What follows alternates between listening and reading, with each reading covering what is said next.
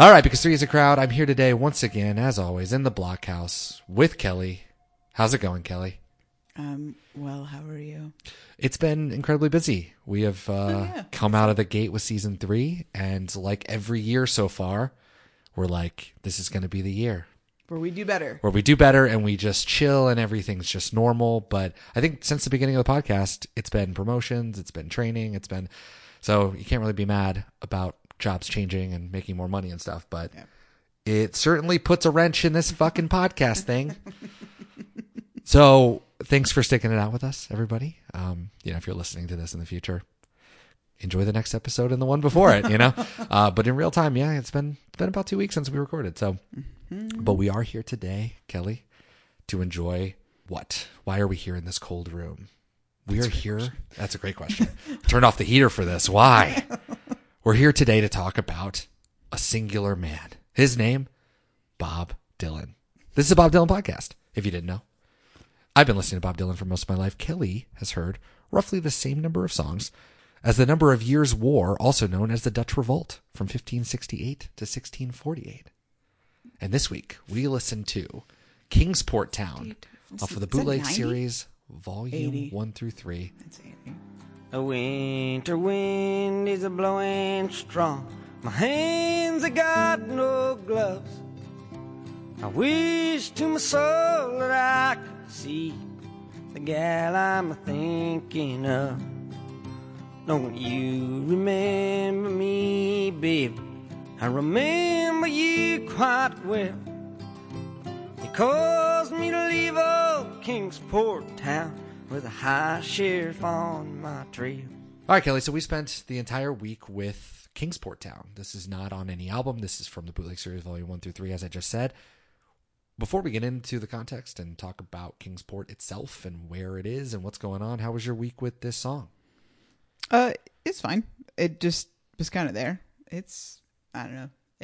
It's not particularly special song, but it's not bad, which is nice. Yeah. Like, it didn't annoy me every time I heard it. It's true. So it's a good week, I guess. It's got the acoustic guitar. It's got the harmonica. Which I do enjoy. I'm his voice. On tape saying I enjoy those things. So that's true. But it does feel minor. And obviously it got put on the Bootleg series Volume 1 through 3. So it was not something that he thought was going to be a big thing. This was recorded November 14th, 1962 in Studio A in New York City in one take. So, and I think this is the only extant version of the song. And it just sort of was something he just kind of wrote. He's never played it live. Clinton Halen, talking about the song, he said, quote, "When Kingsport Town entered general circulation in the late 80s, it seemed like a real throwback. Its use of folk commonplaces and inclusion alongside a first-rate album outtake suggested an early composition, yet its delivery bore the hallmark of a songwriter who was some way down the road to a fully realized Seven Curses and Percy song, both written the following year. In fact, Dylan appears to purposefully be demonstrating how sophisticated his grasp on traditional templates is becoming." And we'll talk about Seven Curses probably in a little bit. So, Kelly, what's this song about? What do you have? Like, I don't even know what you have. Oh. So, like, what am I doing? This is only about Kingsport Town, except it's like this. The town I'm going on Kingsport. to Kingsport. Yeah. So that's where we're going. Okay. And you got Kingsport stuff. No. I mean, from the title, I would think Kingsport Town. I don't know that it's about Kingsport. Oh. We could talk about what it's actually about, but if we're taking it on the name of the town, with the song, right? Kingsport Town. Kingsport Town. I can tell you a couple of things that Kingsport Town is not. But the only way that I can tell you, wow, is through the medium of slam poetry. Wow. Okay. This could be incredible. Everybody, hold on to your butts. Everybody, get ready for some snaps after. Oh, this is amazing. Okay. I've never done this, so you got to be nice. This is amazing. Kingsport Town, you're not Gulfstream RVs sold at $40K a piece. You're not a neo-traditional community in Annapolis, Maryland, where the residence calendar is kept under password and login. Kingsport Town, you are not northeast of the Habitat River mouth. Started Indian Point, then Oak Point, after the oak trees in the south. You are not where the Micmacs spent their summer moons or where the Acadians raised their crops before being pushed out like so much driftwood. Kingsport Town, there are so many things that you are not, like that fictional place in racist-ass H.P. Lovecraft plots. But Kingsport, there is one thing that you will always be, and that's an okay place in Northeast Tennessee. Yes. Thank you. Wow. That was incredible. How'd you do that? I wrote this in like 10 minutes. That's incredible. You're going to be just fine. We're going to have some crazy more slam poetry every episode. That's our thing. No, dear God, no. Forget about Buffering the Vampire Slayer. It's slam poetry Bob Dylan style. It is a town in northeastern Tennessee. Yeah, I did learn that. Did you look up more about it? Or No, did I you... was like, my thing was, what's that one we did about the river? Shenandoah? Yeah. So when I looked up Shenandoah and I found the wrong Shenandoahs, Oh, right. I was like, that I'm was going to get pretty the right funny. Shenandoah. So I was like, what are the other Kingsport towns? Right? Okay. And it turns out there actually really aren't any other Kingsports that at least come. I even did like a search minus Tennessee. Okay. Yeah. And the only thing that came up was this town in Canada. Oh, Canada. Okay. Yeah. Okay. Oh, and this RV company and neighborhood in Annapolis. Amazing. So, and Wow. also, yeah, Kingsport is a fictional place in some H.P. Oh, Lovecraft wow. novels. Okay. That's amazing. Yeah. I had no idea. You would think Kingsport would be More it's a common? great name. Right? I mean, right? it feels very English, too. It does. So- and I mean, it was the British who were here. It's like, that's very strange. I never even thought about the name itself. And when I was reading the Wikipedia thing for the Kingsport in Canada, and it said Acadians, I was like, wow. Wow. Acadian Driftwood. Yeah, I was like, Wonderful. that baked in. Yeah, I mean, well, that's not the only band reference we're gonna throw down today. I mean, yeah, I looked up Kingsport itself. It's in the Tri-City area with Bristol, Tennessee, and Virginia, right on the border here. It's real close. It's very close. And Johnson City is I think the biggest town out of all of them. Kingsport is just the name Kingsport. You know, it was on the Holston River. That goes all the way from Kingsport down to Knoxville, Tennessee. We listened to on our playlist. You can listen to songs about the Cumberland Gap. This is the Cumberland Gap. This is where. What is that? So the Cumberland. Everybody back in the day, the Appalachian Mountains were west. I mean, you stopped at the Appalachians. Oh, wow. Yeah, before the war, the Revolutionary War in 1763, the British declared essentially that there is no expansion beyond that place. The border of the colonies is the Appalachian Mountains. And it was actually Peter Jefferson, Thomas Jefferson's dad, along with Daniel Boone later, that went across. And the Wilderness Road is the famous road through the Cumberland Gap that you can still drive through today, but was something that was blazed by them. The Cherokees were living here. Plenty of treaties with the Cherokees. The history of Kingsport itself and on the river is important because of a famous treaty at the time, just before the Revolution. And then after the Revolution, obviously, the American government gets together, and then obviously we all know what happens there. But yeah, that's the Cumberland Gap. It was also, beyond that, though, after the Civil War, this whole area kind of disappeared. There was a battle, quote unquote, during the Civil War in December of 1864.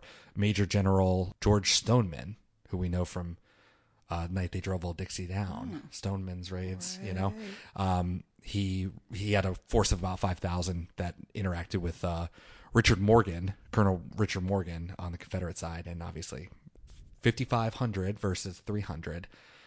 You can tell what happened there. So this was near the end of the war, and this is during Stoneman's raids where he's just going through and kind of closing up. The war's about to end at that point. It's also famous for Mary the Elephant, 1916. An elephant trampled a circus worker, and we have to hold someone to account. So who do we hold to account? The elephant. So the elephant was arrested, if you will. No way. And interred, and everybody wanted to have it serve like justice. We need justice. We need to kill for Mary. this. So we killed Mary. 2,500 people went to the Clinchfield Railroad to watch Mary hang. They hung from a crane. An elephant? An elephant. What the fuck? The next year, it became a rechartered city. So basically, after the Civil War, it kind of just like disappeared. It was just kind of a backwater place. Rechartered in 1917. It became one of the first towns in America to have a city manager to like plan out the city. So instead of running it just like on a mayor saying, let's build a house there, let's do that, they actually planned out the city. Whoa. So it was one of the first in America and one of the first places to have traffic circles. It's fun. It's amazing. And that's Kingsport. They hung an elephant? They hung an elephant. So Clinchfield You can see Clinchport right up there. So the Clinchfield is kind of like this little spot of the Appalachians. If you're looking at a map, go home, type it in. If you're listening on a phone, pop up your maps.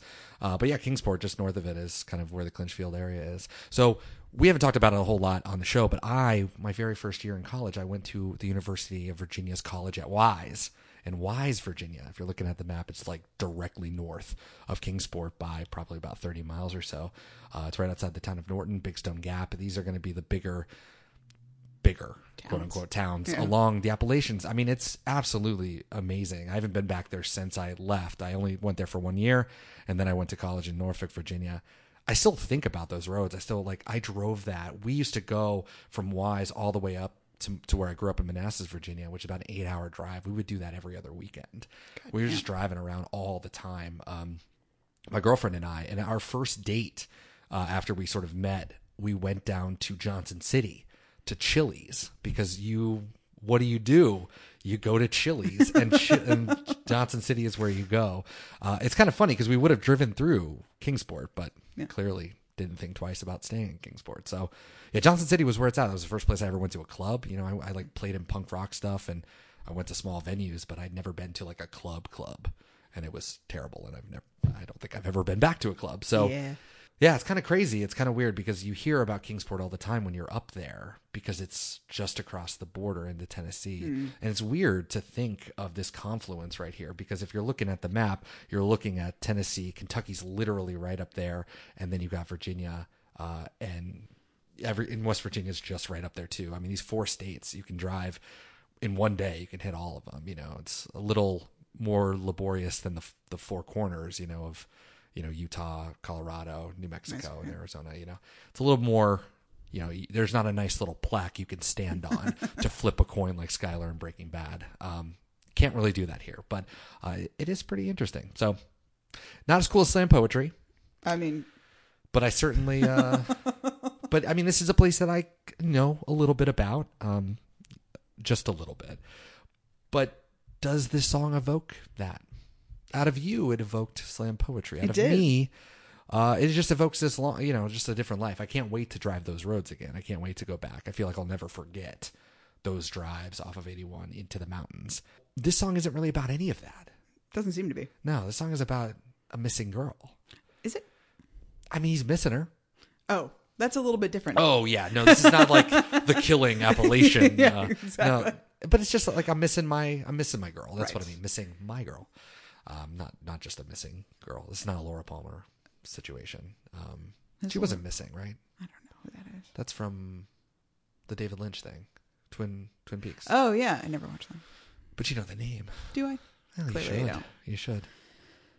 I think this song is about one or two things, possibly both at the same time. So I either think this song is about interracial dating in a segregated South, and possibly about a woman who is a outlaw, because that's how it always goes. Okay. And Bob has been following her around because he Okay. loves her, because he can't help it. Right. You know, I just love you, so I'm just going to be an outlaw with you, I guess.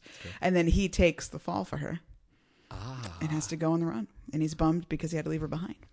So he's on the run, clearly. He's like, I'm leaving Kingsport with a high sheriff on my trail, whatever. Yeah. So why? So it's either because they're in an interracial relationship and that's not okay, so he's got to get the heck out of there, or it's because she or both of them are criminals and he's taking some heat and he's got to get out of there. That's fair. Some people see it as like an affair, possibly with the Could be sheriff's that too. daughter. Yeah.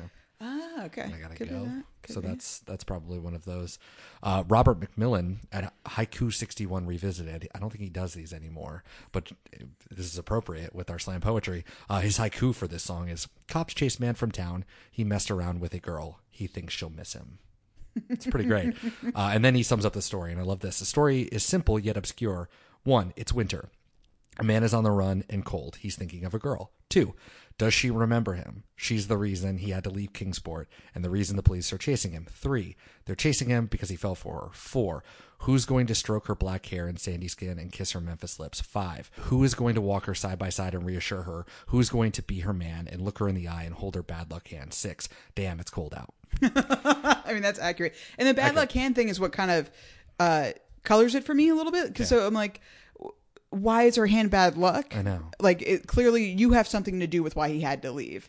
And I don't think it's something as innocent as like you're the daughter of a sheriff, because like It's not why really that luck. wouldn't make that would, if anything, that would make you have good luck, right? You can get yourself out of a lot of situations theoretically. True. So I don't know. I feel like she did some shit. Who's a gonna walk you side by side? Who's a gonna be your man?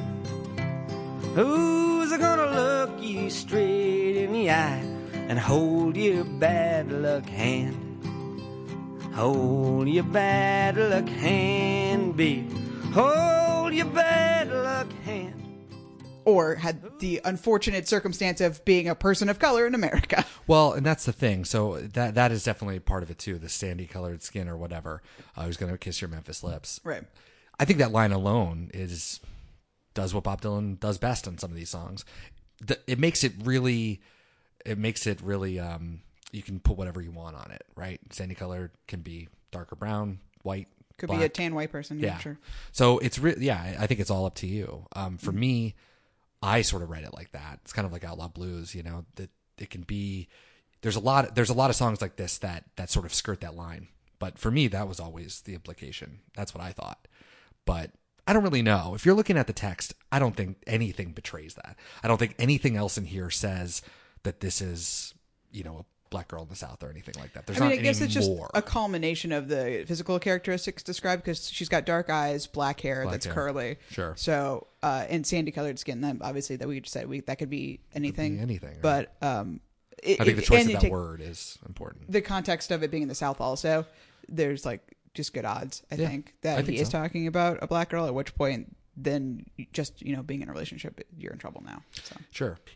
He mocks openly these sort of things, and the sheriff, as we've talked about in the Seven Curses extended universe, are often people that are sort of jokes and easy to get away from because they're all, good old boys. That's kind of how I read this. High sheriff on the trail, but they're not really.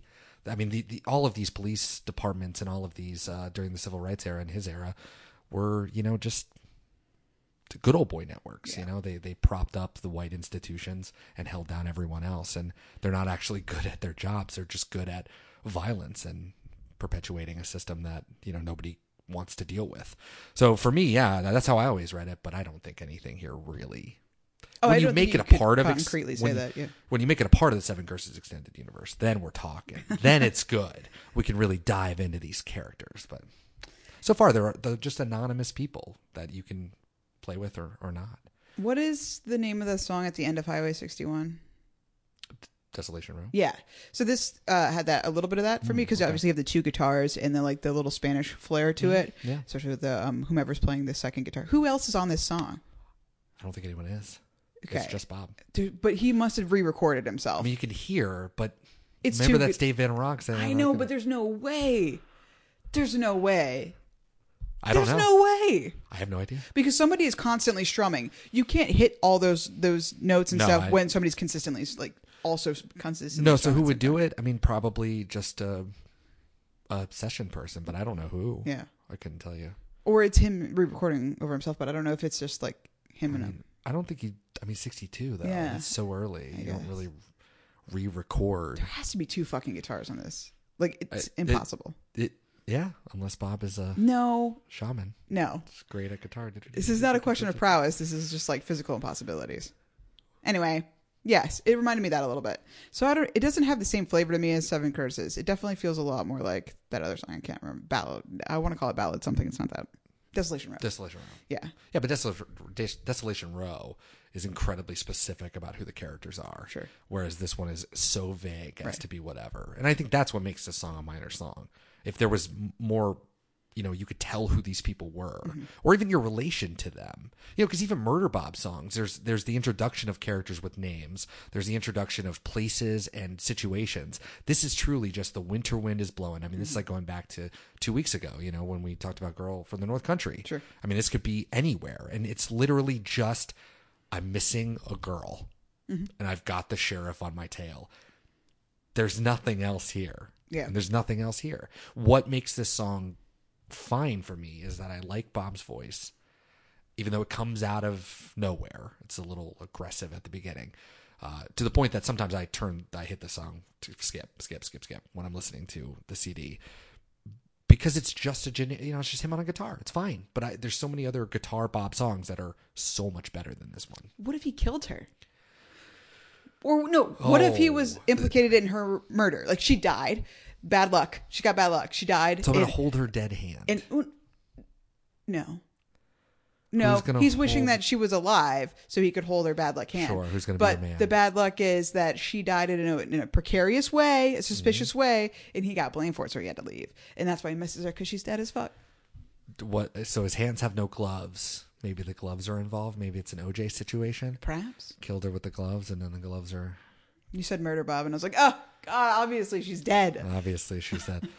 No, again, I don't think that that's the case either. I think he wrote this in 5 seconds, and I think it goes back to Halen more than anything. Like, it's playing with traditional stuff. I mean, we have a couple of songs on our playlist.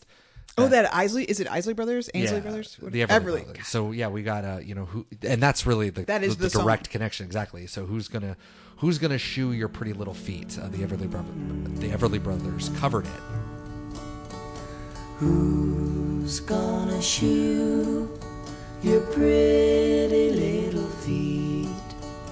Who's gonna glove your little hand? Who's gonna kiss your ruby red lips?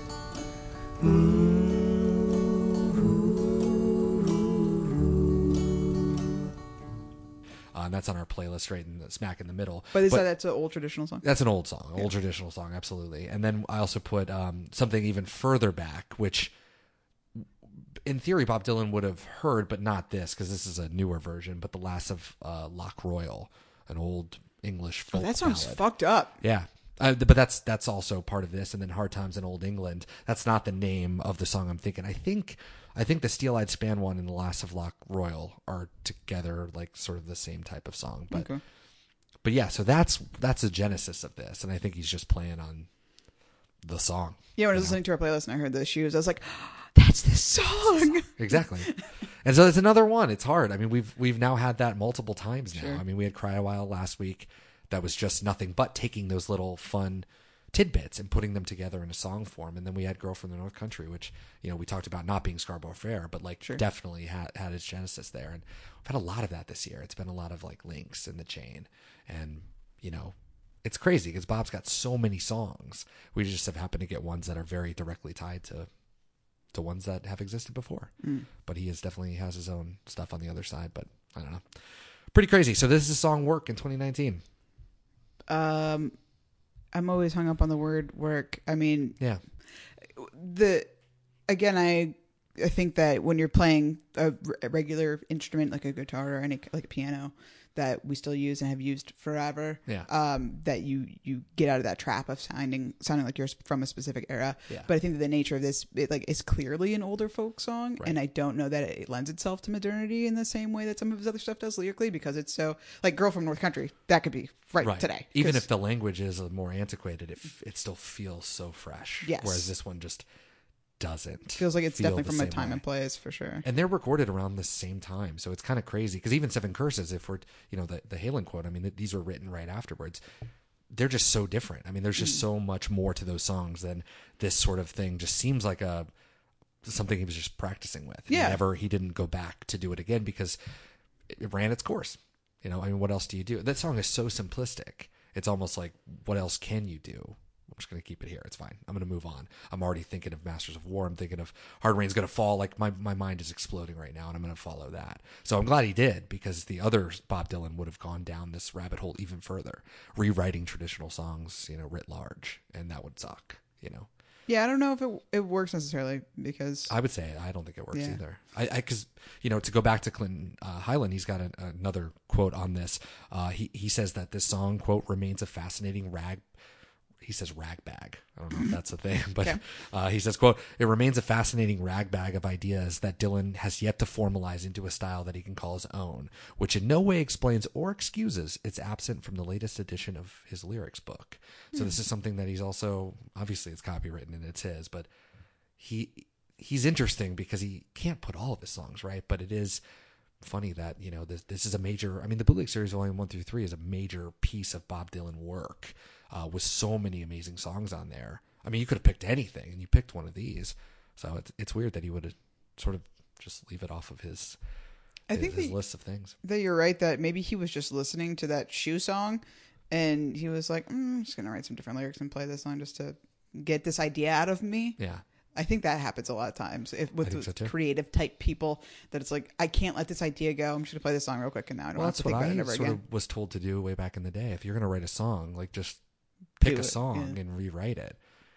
You're obviously stealing it, so don't use that, but like use what you're going to get from it with your lyrics or whatever. You're building skills every time you do that, right? Exactly. Yeah. And you have to fit words into a rhyme scheme. You have to do this. We just heard indelible rhyming right here, but you're fitting it in. Slam poetry is easier because you can really manipulate it and move the rhyme scheme. But Bob Dylan did that too. With a guitar, with his music. Sure.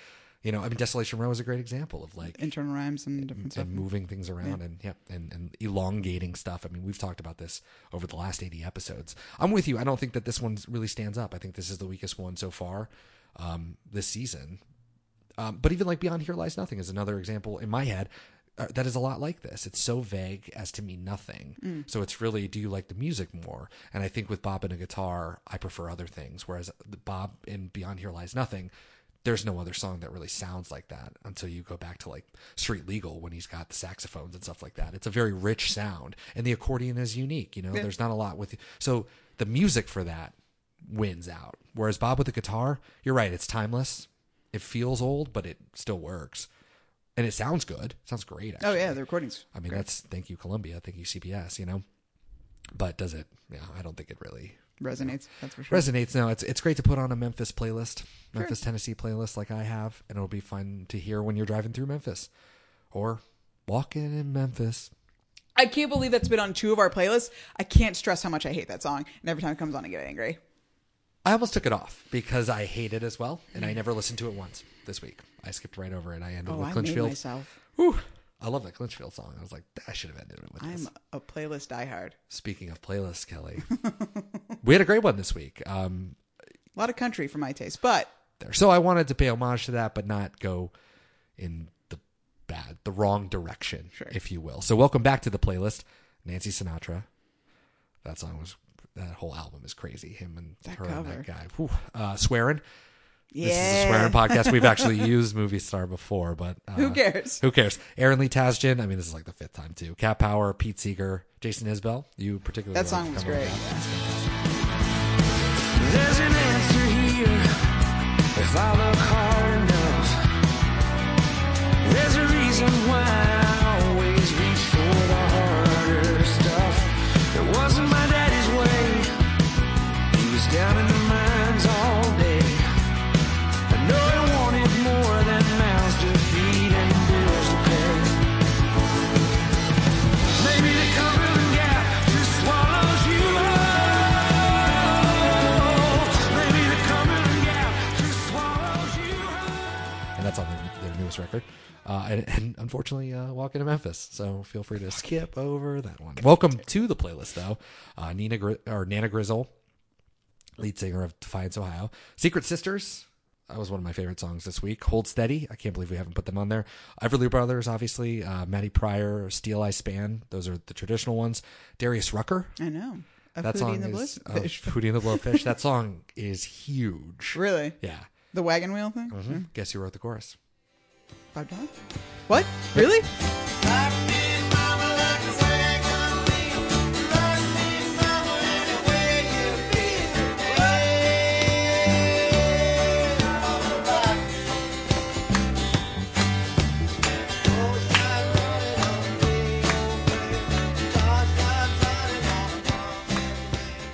That's all Bob.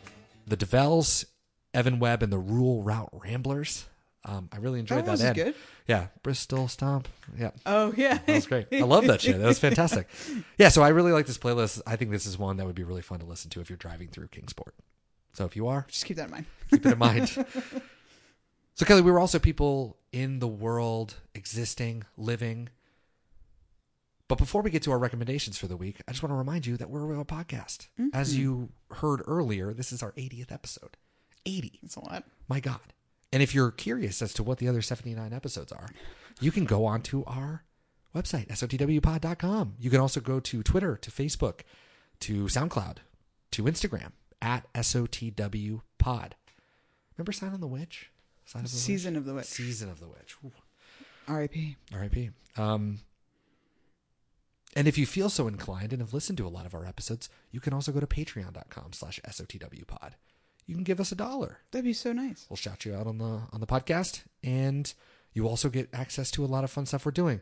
We've obviously got a bunch of Mixed Up Confusions on there that will probably come out later on the actual show, and we've also got an obituary thing that we're doing. So instead of doing it all at the end of the year, I know a lot of people have listened to that over the last 2 years. We're just going to kind of do it as a regular recurring segment. So we listen to songs from people that we've lost throughout 2019, and then we talk about it. So you'll get that. That's a Patreon exclusive. So if you are interested in something like that or have more ideas about what you want to hear from us, let us know. Send us a tweet. Leave us a review. We are amenable to ideas. Amenable to anything. We are here for you. Kelly, We Were People in the World, as I mentioned before.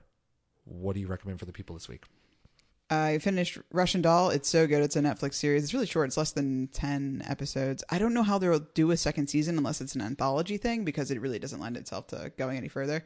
But it's so fucking good. Natasha Lyonne's the star. Amy Poehler's one of the producers on it. And I think the entire writing room was women. And I think it really makes a difference. And it's just fucking perfect. It's funny. It's dark. It's just a really interesting take. The premise is a woman keeps dying, kind of Groundhog Day style. But she doesn't necessarily live the same day over again. She just lives as long as until she dies, and then she starts back at zero. So it's her 36th birthday. She's staring in a mirror. Every time she dies, she goes right back to the same spot. That's fucking cool. Very neat. So I highly, highly recommend it. And like I said, short half-hour episodes. Anything to do with Russia? Is she a spy? No. So the Russian doll is more of like the doll. Yeah, Matryoshka dolls or whatever they're called. There's like one throwaway line in a scene where she's looking at them, and then that's it. Okay. Like, it has nothing to do with that. That's fair. And then we're watching The Wire. That's still good. So everybody knows, update on that. Wire's still good. Wire's still good. Let me understand you. Every Friday night, you and your boys will shoot crap, right? And every Friday night, your pal Snot Boogie. He'd wait till there was cash on the ground, then you would grab the money and run away? You let him do that? I mean, we'll catch him and beat his ass, but ain't nobody never go past that. I gotta ask you. If every time Snot Boogie would grab the money and run away, why'd you even let him in the game? What? With Snot Boogie always stole the money. Why'd you let him play? Got to. This America, man. I also rewatched Space, which was a half-an-hour comedy in the early 2000s, British comedy. It stars writer Jessica Hines and writer Simon Pegg. They both star in it. They're the main characters. It also has Nick Frost, who's a Simon Pegg tag-along friend, and Edgar Wright directs and I think produces a lot of the episodes too. So if you're into any of the assignment, like Shaun of the Dead, Hot Fuzz, At World End, this is kind of its genesis of this, all these creative people getting together and doing this stuff. Awesome. And it's fun. And there's Buffy stuff in it. He like Simon Pegg is a graphic artist, and he's like a nerd, and it's fun. So if you were rough alive in that time, you would definitely get some of the humor. But it's on Prime, so go watch it if you can, if you like British stuff. Fair enough. I want to shout out Direct Hit and Smoking Popes. Oh yeah, we went to go see them. We went to go see that show.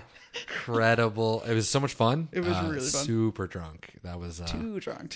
Way too drunk. Never going to drink again as he sips a beer. Yeah, that was really good. Direct Hit, punk band from Milwaukee, Wisconsin. Very good. Very good. Smoking Popes from Chicago, Illinois. Highly recommend both of them. Smoking Popes, they put on a fucking show. That was good. Yeah. And Direct Hit is incredible. So definitely listen to those. I also finished Roberto Bolaño's The Spirit of Science Fiction. He died in 2003, but this is kind of the last books are kind of coming out. And I also read a book that I think is relevant for this. I finished a book called American Overdose, The Opioid Tragedy in 3 Acts by Chris McGreal. Obviously that takes place in West Virginia, but it is definitely all part of this Appalachia spot. And the last thing I want to shout out is Free at Last by Pup. They released the music video. They gave out the chords for the song Free at Last before anybody had heard it, and the lyrics, and 253 bands of all stripes slam poets, opera singers, punk bands, you name it, covered it. Just covered a version of the song, and they put it all into a fun music video. You can actually go and listen to every single version. They've all been hosted at a place called audiomac.com, which is really pretty. The website's very easy to navigate and go and like listen to all these random versions, and it's cool. Yeah. You know, so all of them are there, and if you haven't seen the video, it is one of the funniest videos I've seen.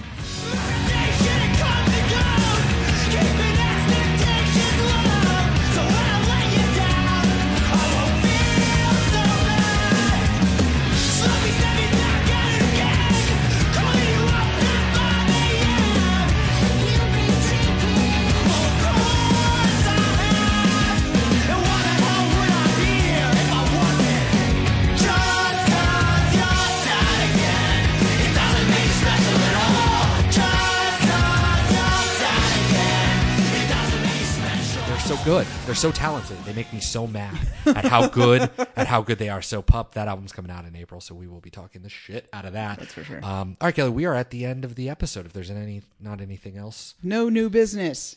No new business. Okay. We are. I'm sorry, you got to get rid of Kate Beckinsale. I she- just saw her little face in the corner. And she's like looking on our business. Well, the way that you had all the windows set up, it was just like her eyes, like, hello. Right there. I'm Kate Beckinsale. I see, and that's just poor. I mean, what I need to do is that. Oh, no. But I can't. I like to not know what's being advertised to me by making it really big. All right, Kelly, number 42, Kingsport Town, is coming off the list. Goodbye. We are down to a cool 431 songs left. That's 431 weeks. That's probably about 8 to 10 years. It's like the number hasn't gone. I feel like the number hasn't gone down It's in like months. you've been sentenced. You gotta carry the 10. We've been watching The Wire. You gotta carry the 10. You God. might want to try to get out on 8 or something, but You can't. you gotta carry this is your weight. I mean, you can get strangled, I suppose. That's the only way out of this. Oh, jeez. All right, Kelly. One out of Jesus. The only way out of this podcast is death. All right, Kelly. 1 out of 431. What you got? How about Christ. okay. How about 406? 406. Okay. Before I randomize it, 406 could have been in a different world. Oh, we would have gone back to Blonde on Blonde. Absolutely Sweet Marie. It's got a real cool organ line. I'll have to take your word for it. That's pretty great. It's not that, though, so we'll never get to that again for another couple years. 293 is the answer.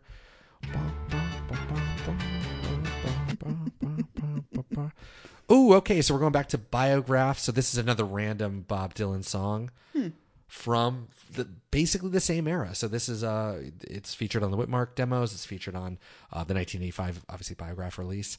It's called Baby, I'm in the Mood for You.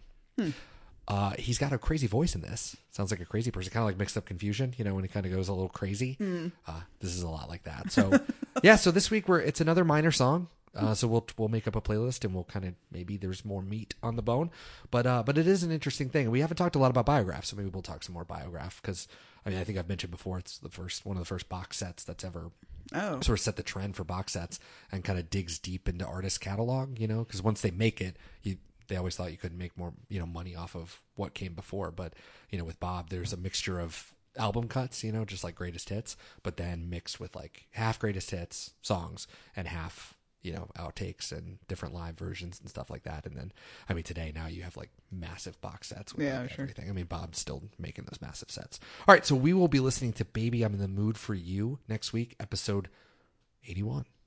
Kelly, it's been a pleasure. As always. Slam Poetry coming next week. We'll see you then. Absolutely not. All right, bye. Bye. Sometimes it gets so hard, you see. I'm just sitting here, beating on my trumpet, with all these promises you left for me.